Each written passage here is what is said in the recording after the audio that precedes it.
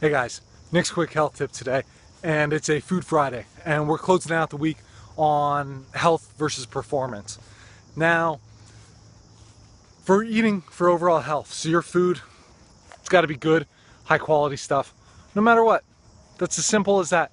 That doesn't change no matter what you're doing. You got to make sure you're getting the best quality food that you can find for yourself that lets your body just be in a state of overall health.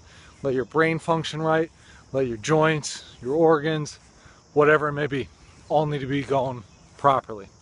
Now, if you're doing it for performance, it's going to change a little bit. Now, it doesn't mean that any of those same fundamental principles will change. You still need to eat great food. Does not matter. Now, the difference is going to be maybe you might need to eat a little bit more. You might need different ratios of foods. So if you're physically really demanding on your body, or if your brain's working crazy hard, you might need to add a little extra fat. You might need a little extra carbs. You're going to have to play around with these things.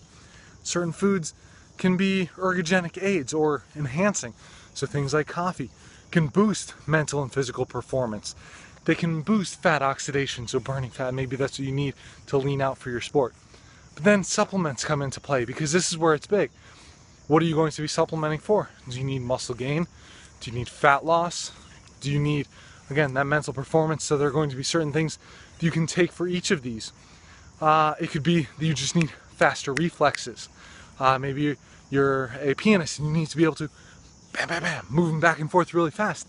So things like that, you can't let these go to waste. You can't let any of this degenerate. So yes, it's going to change, whether it's just for general health or ultimate performance at certain things. You're going to have to find what those things are for you.